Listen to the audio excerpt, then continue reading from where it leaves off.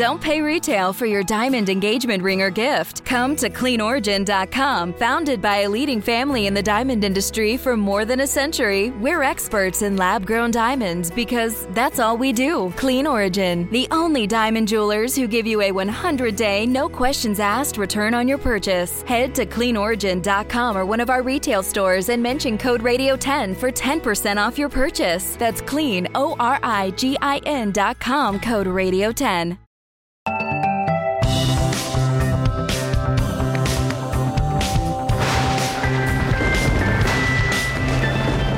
This week on Weather Geeks, I'm joined by two of the best tornado experts in the world. The George Lynn Cross Research Professor from the University of Oklahoma, Dr. Howard Bluestein, and Assistant Professor from Northern Illinois University, Dr. Victor Gensini. Today we'll talk about one of nature's most awe-inspiring creations, the tornado.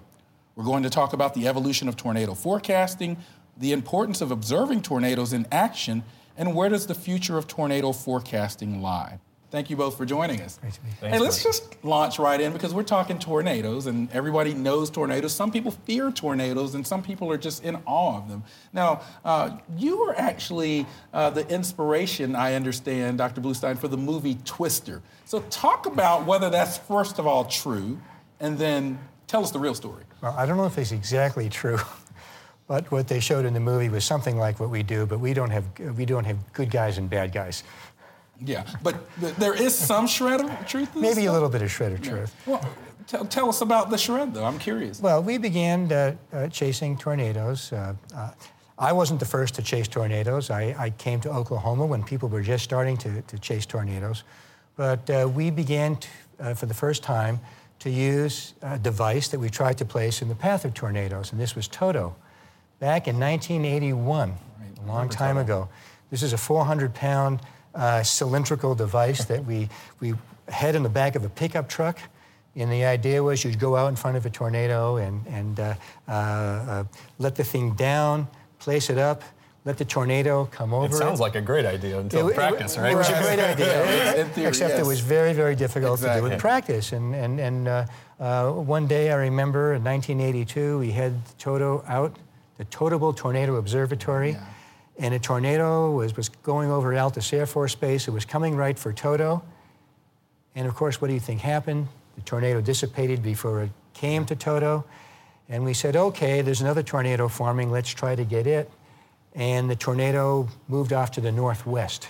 Totally changed direction. Right. So we gave up on that, and National Severe Storms Laboratory used it for a few years.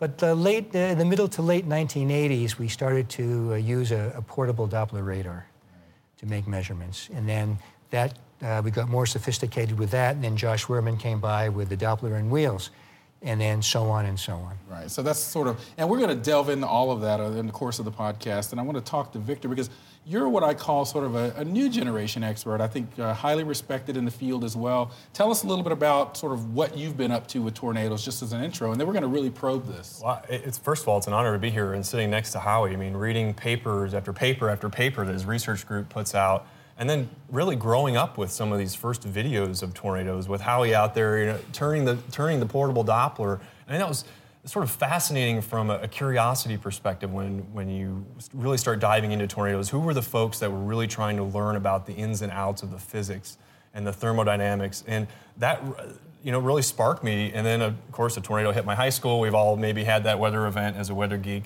and then really never looked back after that. Yeah, we're trying to push the envelope now with these sort of events from a forecasting perspective and really trying to understand Ed Lorenz's chaos theory of this 10 to 14 day cutoff with numerical weather prediction, that initial condition problem versus these force boundary problems where maybe we can push a little bit further down the road. And it's a really challenging, and you get humbled when you deal with long range prediction and prediction just in general. Sure. Start from the premise that you're going to be wrong and then work to make it better. So, with that introduction of you both, let's just launch into some discussion and let's go where it takes us. What would you consider to be our most challenging aspect or sort of holy grail of tornado research or forecasting here in 2018 right now? I think the Holy Grail is what's been the Holy Grail for the last 20 years or more. I had a feeling you would say that. We know that the most intense tornadoes come from supercells, but not all supercells produce tornadoes. Right. How can you tell whether a supercell is going to produce a tornado and when it isn't? And a lot of research has been focused on that. Vortex 1, Vortex 2, and continuing research. But I think we all would agree with that, but we've been at this for a while. What's missing? What do we need, or what do we just not have at our disposal to really? Because I think we understand a lot about supercell dynamics. I think we understand a lot about signatures from radar, polarimetric. What are we missing? I think from a forecasting standpoint and an observation standpoint, we need to have measurements of temperature near the ground. I think that's very important. That's something that's been missing. We have nice Doppler radar observations throughout the storm, but we need to have the temperature measurements. And Victor, you actually wanted to add to that. Yeah, I mean, you're getting the kinematics, right? You're scanning with the radar, and we're getting this incredibly high-resolution data, but unfortunately, the thermodynamics of the near-storm environment in many ways are still... There are projects, the StickNets and so on, that can get us fairly good resolution data, but we don't have a large sample size yet, and it's still going to be a challenge. And even if we do, there's still the argument of perhaps how is that going to translate to the warning process, and are we going to be able to ever give that information at that high resolution to a forecaster to make a better decision? Well, I don't know. I agree, but I want to kind of pivot back to your discussion about the need for the temperature data at the ground, because we may have people listening to the Weather Geek podcast here that are curious about tornadoes but don't really understand those sort of near supercell environments. So talk to us a little bit about what that provides from a meteorological sort of 101 perspective. Sure, or 100. Yeah. Less than 101. If you consider a supercell storm and the forward flank, the precipitation falls out from the anvil, it evaporates, some of it evaporates, and the air gets cool. And that cool air the cold air is near the ground. Right. And next to that is the relatively warm air outside the storm. And if you can imagine what would happen if you put a paddle wheel in that flow, right, you'd have down in the cold air and up in the warm air. You'd develop rotation about a horizontal axis. Right. And then the air parcels then follow the air and get into the updraft and are tilted up, and that's where you produce the tornado. If you have very, very cold air, if the air is too cold, then it's going to be very, very difficult to lift the air up in the tornado. That's right. The cold air is very dense. It takes a lot of work to do that. If the air is not cold enough, you're not going to generate very much spin. Right, what we call vorticity. Vorticity, horizontal vorticity. Yeah, sure. And one of the things the Vortex 1 showed us is the forward flank is important, so is the rear flank downdraft. Potentially that you want to get really geeky, the equivalent potential temperature, the theta E of the downdraft, and is it too cold? Is it, I think the preliminary sort of consensus out of that, and Howie can correct me if I'm wrong, was that if the descending RFD was too cold, that it would not really favor, at least on their sample of storms, tornadogenesis, right, versus maybe a descending rear flank downdraft that as it descended maybe warmed dry adiabatically and had proper thermodynamic characteristics that promoted tornadogenesis. Right, so. Right. So, and there's differing camps of thought there, by the way, as to how important that process is. Well, that's where I was going with that, because I've heard that there's actually some people that maybe would push back a little bit on that. And what's their argument? Well, I mean, that's the key, right? We can run models and we can change things in the models that perhaps show that it's you're right or you're wrong. And I think the issue many times is that the problem is so sensitive that extracting out those individual components is sometimes very hard. Yeah. So. Now, when it comes from a modeling standpoint, suppose we don't have observations, but we can simulate these things in a model. You then have additional difficulties. For example, I made the blanket easy statement, well, the rain falls out and some of it evaporates and it gets cool. Well, okay, how much rain? What are the size of the raindrops? Is there melting? Is there sublimation? Precisely what's the process that's going on? And the models don't replicate these processes. That's exactly right. Exactly. There's some doubt. There were different types of schemes people have different types of ways of determining this. So you're talking about the sort of parameterization. The parameterization of the microphysics. What we talk about, big fancy word, microphysical parameterization, how we represent the stuff in the clouds, the raindrops, the snow, the graupel, the hail. That's exactly what we call hydrometeors. And so that would suggest then that there still needs to be work. Because I know when I was at NASA, I worked with a guy named Brad Ferrier who was developing one of the ice microphysics scheme in WRF. Yes. And so you mean to tell me we're still not there? We're still grappling with it. And the more complicated schemes actually take into account all the little particles that are there. To do that takes an incredible amount of computer time.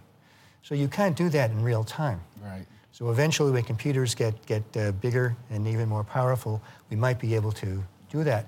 And there's an additional complication, right? What's that? And that's aerosols. Ah, yes, the particulate. What do you have in the air? Do you have pollen? Do you have dust?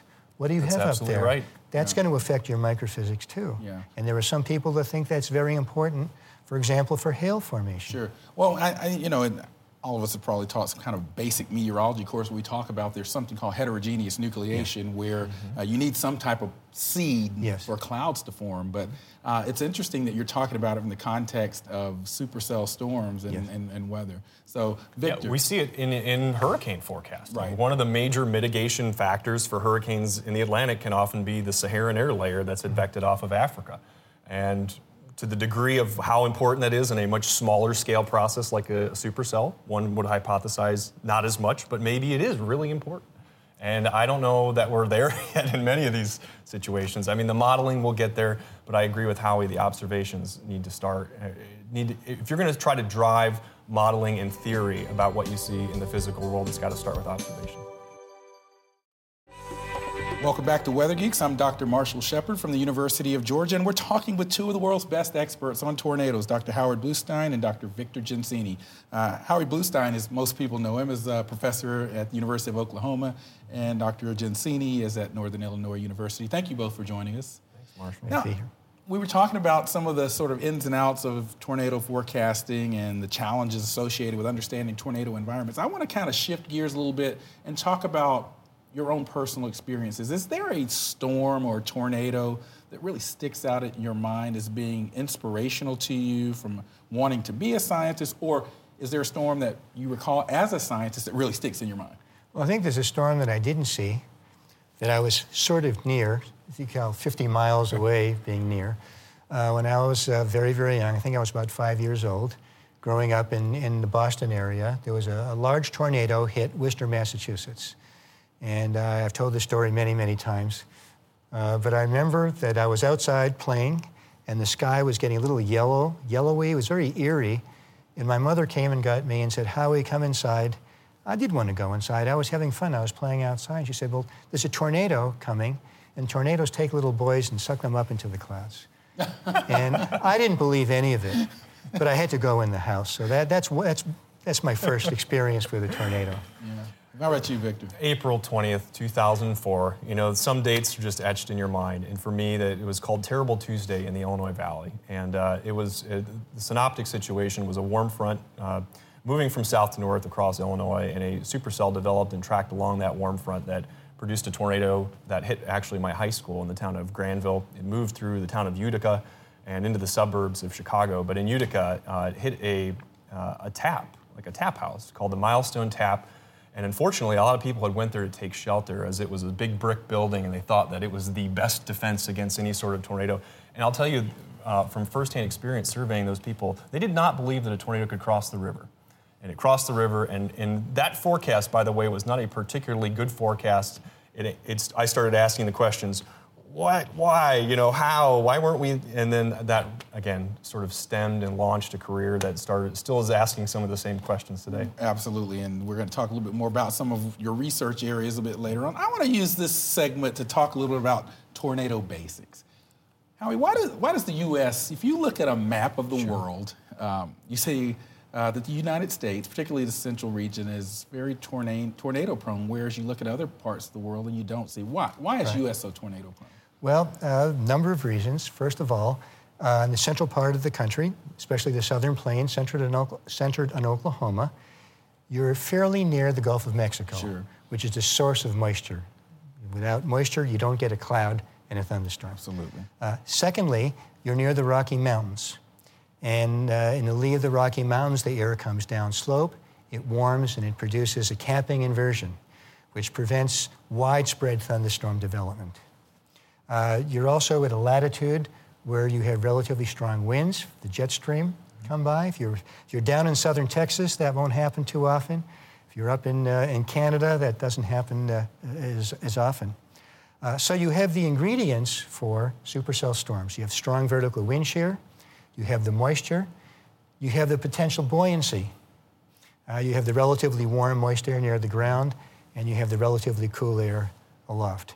And it turns out, it just so happens, that these conditions happen very frequently in the southern plains of the United States. They can happen anywhere in the world, but they happen most frequently there. Right. Yeah, you see other favored locations globally, but yeah, by far and away the central plains of the United States. But anywhere you sort of have a north-south oriented mountain chain in the mid-latitudes, you'll see that. Argentina comes to mind, southeast Bangladesh area, Australia, portions of South Africa, climatologically speaking, are some of the favored locations, but nothing compares to the central Great Plains of the U.S. Any thoughts from either of you? I remember back to our first sort of televised episode of Weather Geeks, we had Dr. Doswell on, and there was a paper out at the time talking about building a wall in the Central Plains. You guys heard about something? Yeah. Give me your thoughts on that. It's ridiculous. Okay. Yeah, absolutely. All right. Absolutely ridiculous. Okay, we can move on. I have some snake oil for you. Yeah, we'll move on from that. But I wanted to get your thoughts on two of the best experts. Victor, Dr. Bluestein talked about supercell tornadoes. Distinguish those from the sort of non-supercell tornadoes and water spouts and land spouts, because some parts of the U.S. get those types of tornadoes,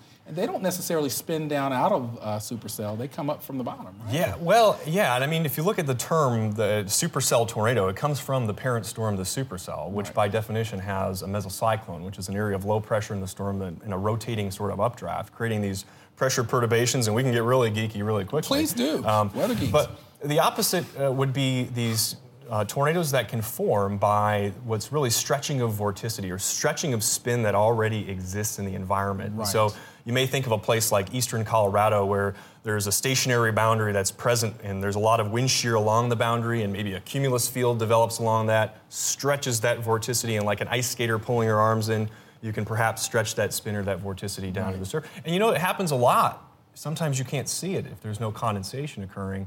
Everything from supercell tornadoes down to the dust swirls that occur in your front yard when they're picking up leaves. It's all the same idea of vorticity spin. Sometimes you can see it, sometimes you can't. I'm going to throw two phrases or words out there and let you both react to them. Is there a tornado season? And Dixie Alley. How do both of you react to either of those terms? I'll take tornado season. Okay. You can do Dixie Alley. Oh, great. Thanks, Howie. Because I know there's even controversy on that. Yeah, Right? I'll give you my thoughts, yeah. There is a tornado season, broadly speaking. It begins in the middle of March, and it goes through middle of June. And this is the time when most of the tornadoes occur. Tornado season begins down in Texas, migrates up to Oklahoma, Kansas, and by the time you get into mid-June, tornado season peaks up at the Dakotas, maybe. Right.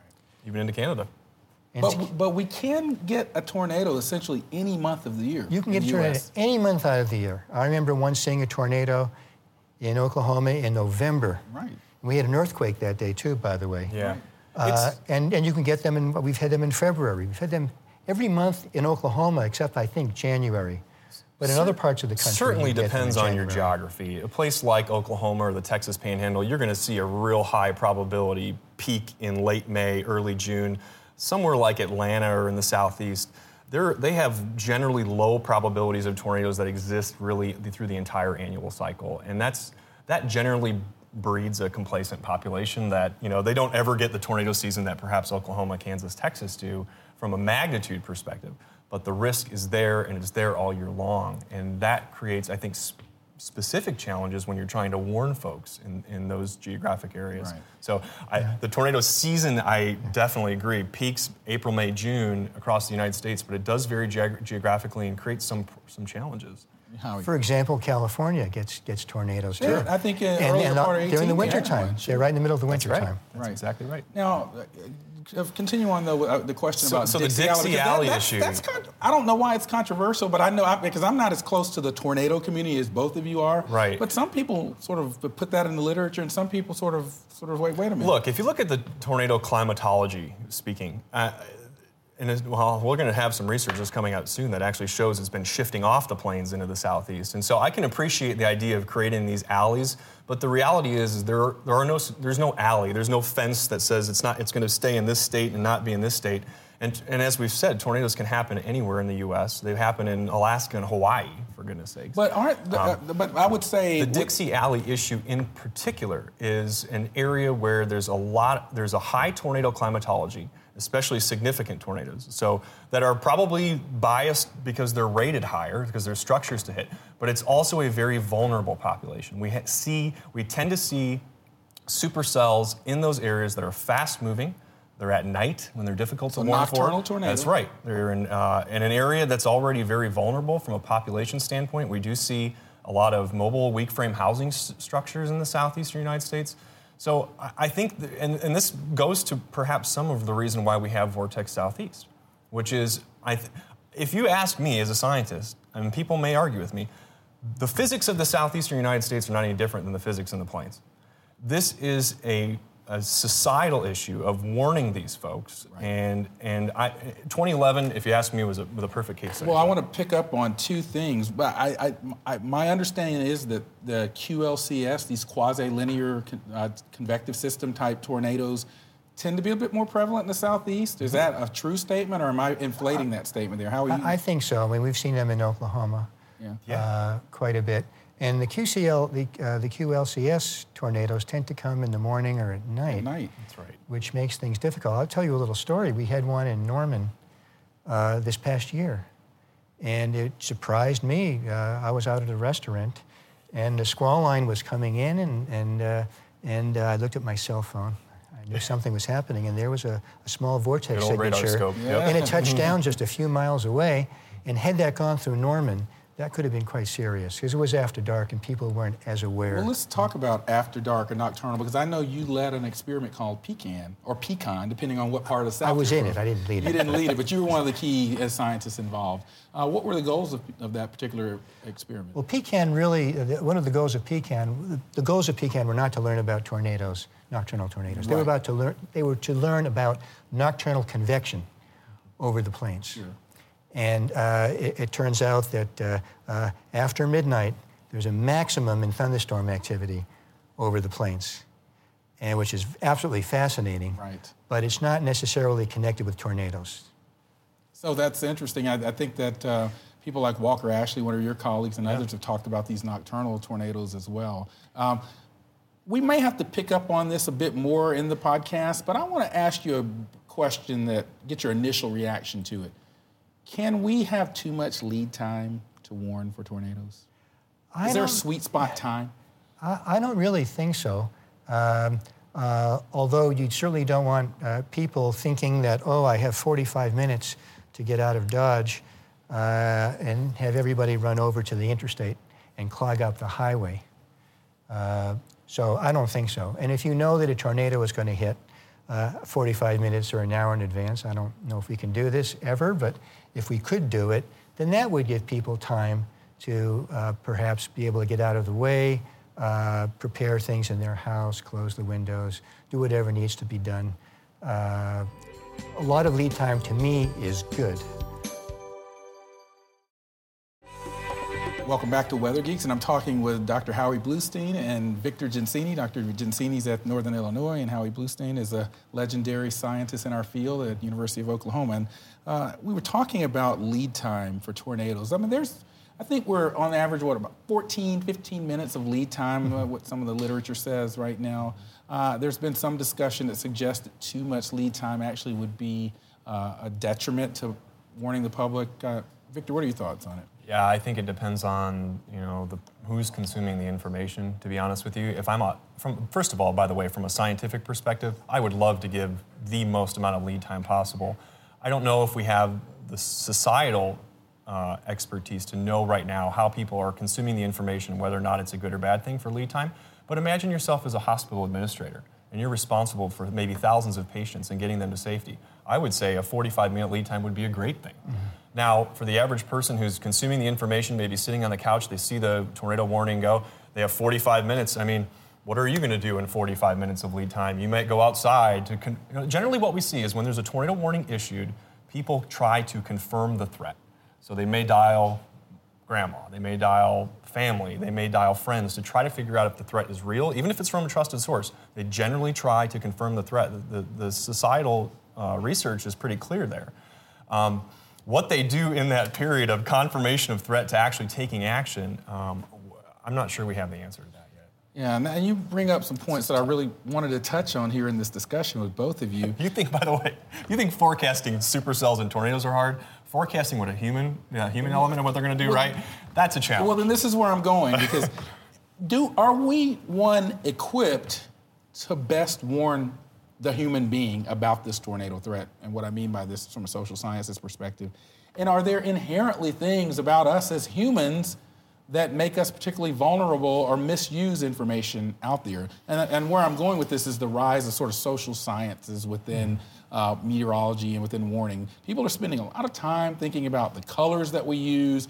I taught a class at University of Georgia, and we read some literature that suggested some public are more literate on what the polygon even means. Some people think it means the tornado's in the middle of the polygon. They don't understand sort of this orientation. So give me your thoughts on warning the public and the way we warn. I mean, are watches and warnings effective?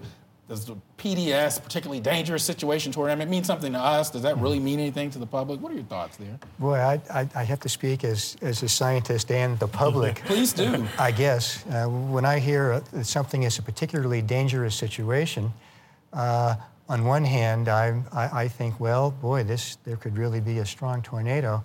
As a storm chaser, I think, oh no, there could be this could panic people. Yes. And it might not happen. And if people think about a particularly dangerous situation, a PDS too often, they're going to think that we're crying wolf and not going to react in the right way. Well, let me just lob this out there. Aren't all tornadoes particularly dangerous? Sure. Okay. If you ask me, yes. Right. So of course. I just want to sort of think about that in the context, because I also worry about that sort of cry wolf false alarm rate as well. Victor, what are your thoughts? I think they're all dangerous. I do think, though, there are varying levels of danger as well, right? If you have a confirmed violent tornado from a storm chaser or Howie's radar that's moving in to a populated area, and obviously the potential for catastrophe or disaster is greatly magnified in those situations, versus the QLCS tornado that happens at midnight that may affect a much more local population. Unfortunately, again, sometimes even if you're looking at radar and you have a strong confirmed circulation, again, maybe with Howie's radars, but not with the operational 88D network, we cannot detect a tornado. We detect circulations within the storms. And so the varying, there are signatures. There's been some research that's been done saying that, this delta V on the radar is generally a signature of a significant tornado, F2 or F3, 4, so on. Boy, but I would not want to be in the hot seat as a warning person saying that, this is a dangerous situation. I'm trained on the meteorology aspect, not necessarily the impacts of those sort of situations. I'm going to give you 3 scenarios here. And tell me, and it may be an unfair question, but that's okay. Let's have some discussion.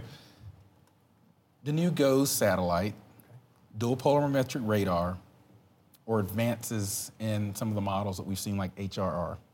Which of those do you find most valuable? Oh, boy. Wow. That's We're politically make a lot of loaded, colleagues too. mad on this one. We are going to get people very upset. Let's go there. Let's not get upset. Let's not upset people. Let's not rank them. Talk about their relative value to you as tornadoes scientists. Well, I'm going to put my foot right in the middle over here. I'm going to say the polarimetric radar is important for nowcasting. Okay. Because that's going to tell you, is there a vortex signature and is there debris? That's going to tell you, yes, there really is a tornado out here, and which way is it going, and you can warn people. That is probably the most important. From the standpoint of forecasting, more than 5, 10, 20 minutes, I would say the model. If you can produce models, and they're getting there, they can tell me that ensemble models. I run the model many, many times with different initial conditions, slightly different initial conditions and different types of microphysics and so on. And they tell me that storms are very likely to form in this area, move in this direction, and are very likely to rotate. That's extremely valuable for the 1 hour, 2 hour, 3 hour time scales. Absolutely. Yeah, I think from a day, I'm going to take a little different perspective. I like day 2 and 3 models. For day 1, I'm like everybody, weather geek, right? If you're chasing, I'm looking at the HRRR in the morning and I'm trying to figure out where convective initiation will be. But looking at satellite and looking at surface observations and doing a very thorough analysis in the morning, there are folks at SPC that would tell you there's no such thing as a model on day 1. Day 1 is nowcasting and using surface observations and satellite. And then once the storm gets going, I think absolutely Howie is correct. Dual pol radar is invaluable. But from my perspective, looking at the brand new GOES satellite and that initial problem of whether or not a storm forms, convective initiation, the way we look at that now has changed with GOES 16. And then with the sister satellite 17 is going to, I think, be great from a nowcasting perspective. But it won't be a panacea. There are so many times when a necessary condition, of course, is to have convective initiation. But oftentimes, how many times have you been along the dry line where convection goes up and the conditions are ripe for supercells and you get very excited and the storms go up and come right back down and totally fizzle out? So yes, it happens all the time. All the time. So I think it's very important to see where storms might form a little bit later on, but getting to the point where you have to ask, will they become supercells? Will they produce tornadoes? And it's always interesting in the models because sometimes you'll see something on the models and you'll see it developing in real time, and you say, oh, that model said, this storm perhaps is going to be the isolated storm that maybe has a higher potential of producing a tornado. Sometimes the model's right and sometimes it's wrong. That's a really tough question, though, to pick one. Well, that's why I say I'll withdraw the question. But I will say one thing you said that I really think is very, very important. This wasn't the question you asked. You gave me three choices. You threw in another one that I would have gone for, and that is surface observations. Yeah. When I storm chase, and I know that storms are going up, and I know that the models tell me, yes, the HRRR tells me that there's very likely to be a rotating storm, I look at the surface observations. Agreed. And I look very carefully to see where the tongue of maximum moisture is going, where the warmest air is, where the winds are strongest at the surface. And that's what I use to find out where of all the storms that are out there will the one that's most likely to produce a tornado be. Right. I'm very jealous, by the way, that you have a mesonet in Oklahoma. Yeah, right. To say that? In other states, Oklahoma was the first, but Texas has one, and other states are we getting one. We even have a little bit of something here that's emerging in Georgia with the automated UAA. I guess for the listeners that aren't familiar, a mesonet is just a very high-density surface observation network, generally 1 or 2 per county, versus the much greater spacing. Other than just one at every airport. Right. Yes. Now, just kind of starting to put a bow on the discussion, it's been amazing. If you're listening, you are getting some valuable insight and knowledge here from some 2 of the best, so I hope you're really enjoying it like I am. Victor, what are you seeing? We're in early April. What are you seeing with your analysis for the upcoming next couple of weeks to months? Oh, well, we get to forecast whether or not we're going to have a good tornado season, Howie. I'll tell you what, one of the general things that we look at in this, what we call S2S framework. So S2S is subseasonal to seasonal, so 2 weeks to basically 2 months. What are we expecting on the horizon? The major driver of that variability across the Northern Hemisphere is the Pacific Ocean. You go back to papers in the 1970s from Madden and Julian looking at the Madden-Julian oscillation and where convection is centered across the equatorial Pacific. And I can tell you that we've been in a rather lame pattern, if you like severe weather across the United States, but your homeowner's insurance is probably thanking you this year across most of the U.S. What we're seeing in the short of it is we think this convection is going to start to move east towards the date line, which will then change the jet stream pattern across the Pacific, and we should really start to see an uptick in severe weather. Right now it looks like the end of April, plus or minus a week in there, where things will start to return to spring, at least across most of the country that's had a below average temperatures. And I'll just say, too, if you like Tornado Alley, we're having a major issue in the Great Plains and the drought. Howie and I were looking at some maps backstage. The drought in Amarillo and Southwest Kansas, Liberal, and Dodge City Colorado is fairly remarkable, and that will change the sensible and latent heat budgets across the plains, and we'll have to see how that alters tornado season. But to talk about that a little bit more, I mean, what are your thoughts on that and how it alters? I mean, we just sensible latent heat flux, dry line evolution.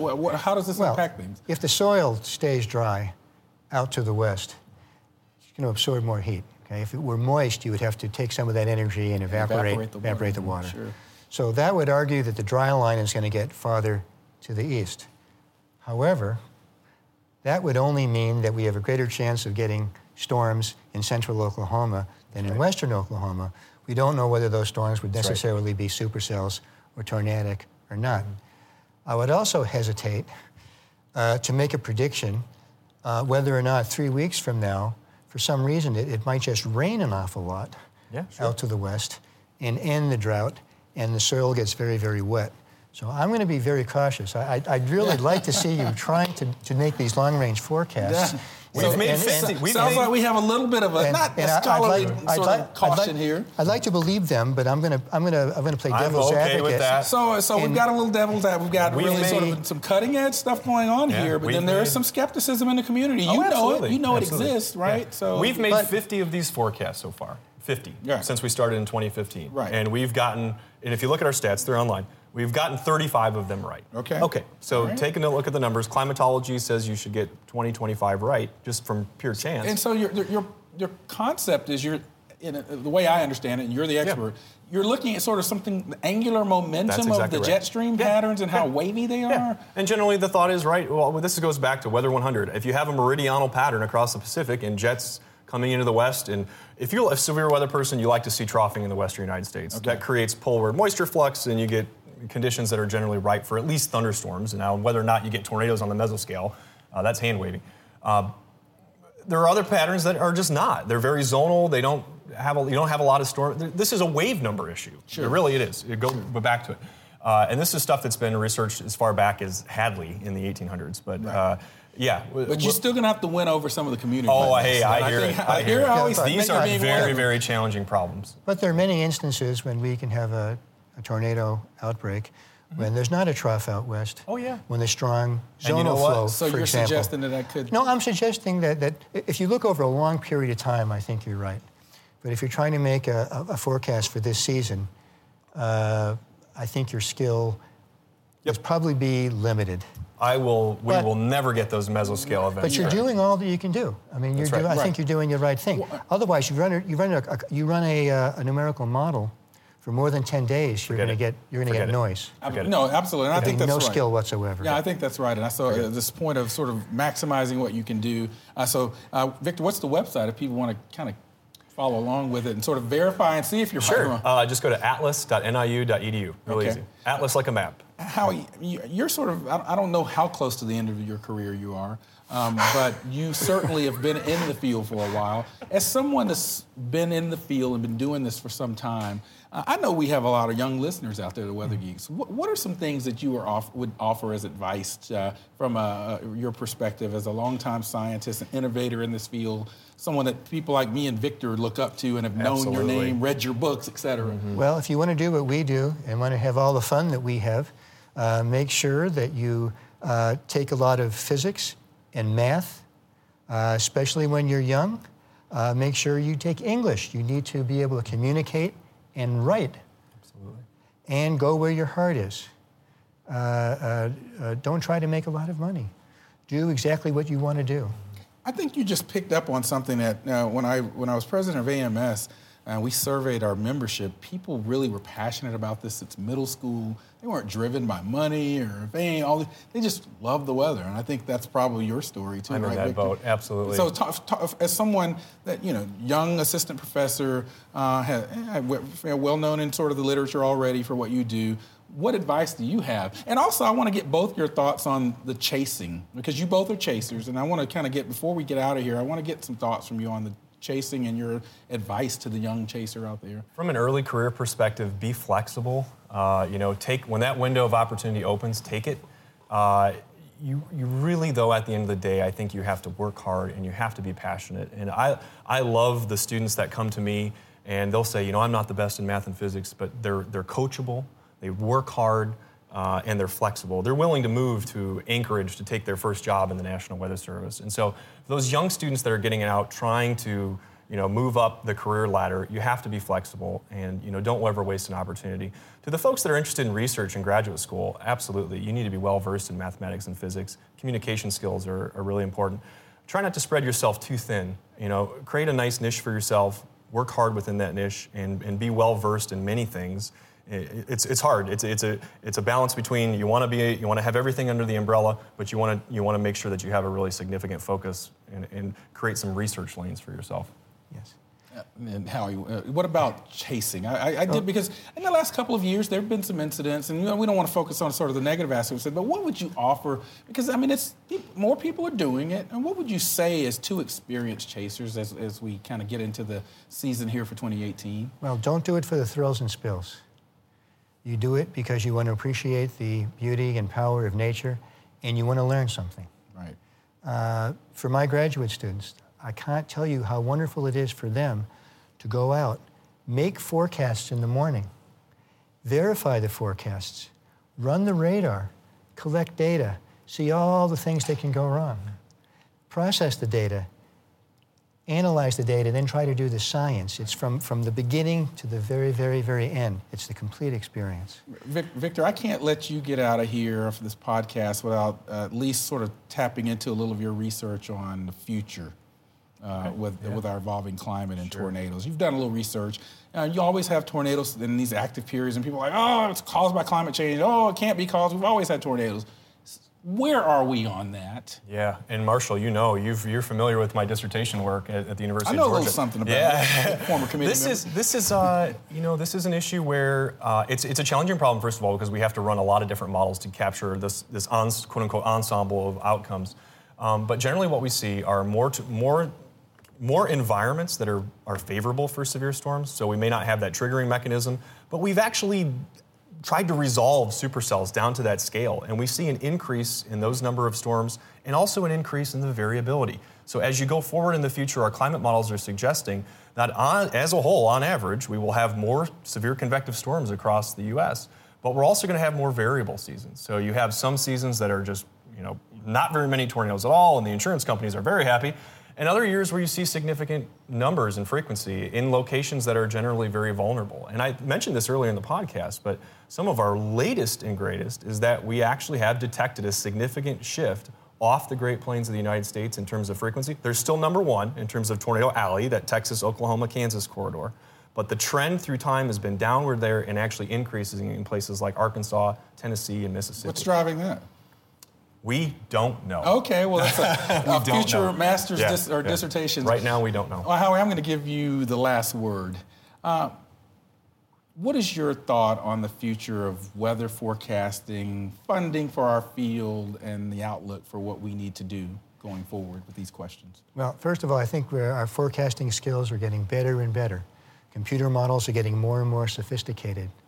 But we must have adequate observations that go into the models. Radar data, surface observations, Raymond Sons. We need profilers. We used to have profilers.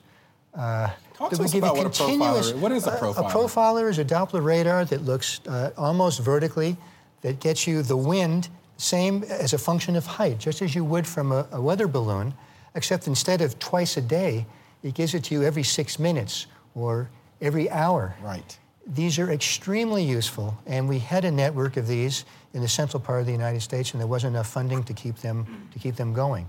We need to have more networks, mesonetworks.